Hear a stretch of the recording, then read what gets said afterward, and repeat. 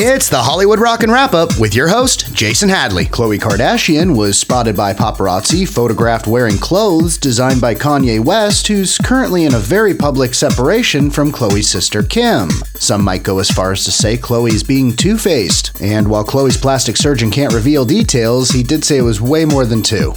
Bill Cosby continues to be a free man after the Supreme Court of the United States refused to overturn a lower court ruling on the technicality that allowed him to be released. Feeling justice has not been fully served, for some this would be their second bitter pill to swallow. After his drunken use of racial slurs were caught on tape last year, Morgan Wallen was seen at the American Country Music Awards, no longer banned and welcomed back with open arms. And without having to adopt any non-white children to say, hey, I'm not really racist. Talking to you, Sandra Bullock. And that's the Hollywood Rockin' Wrap-Up. Follow us on Twitter at Rockin' Wrap-Up.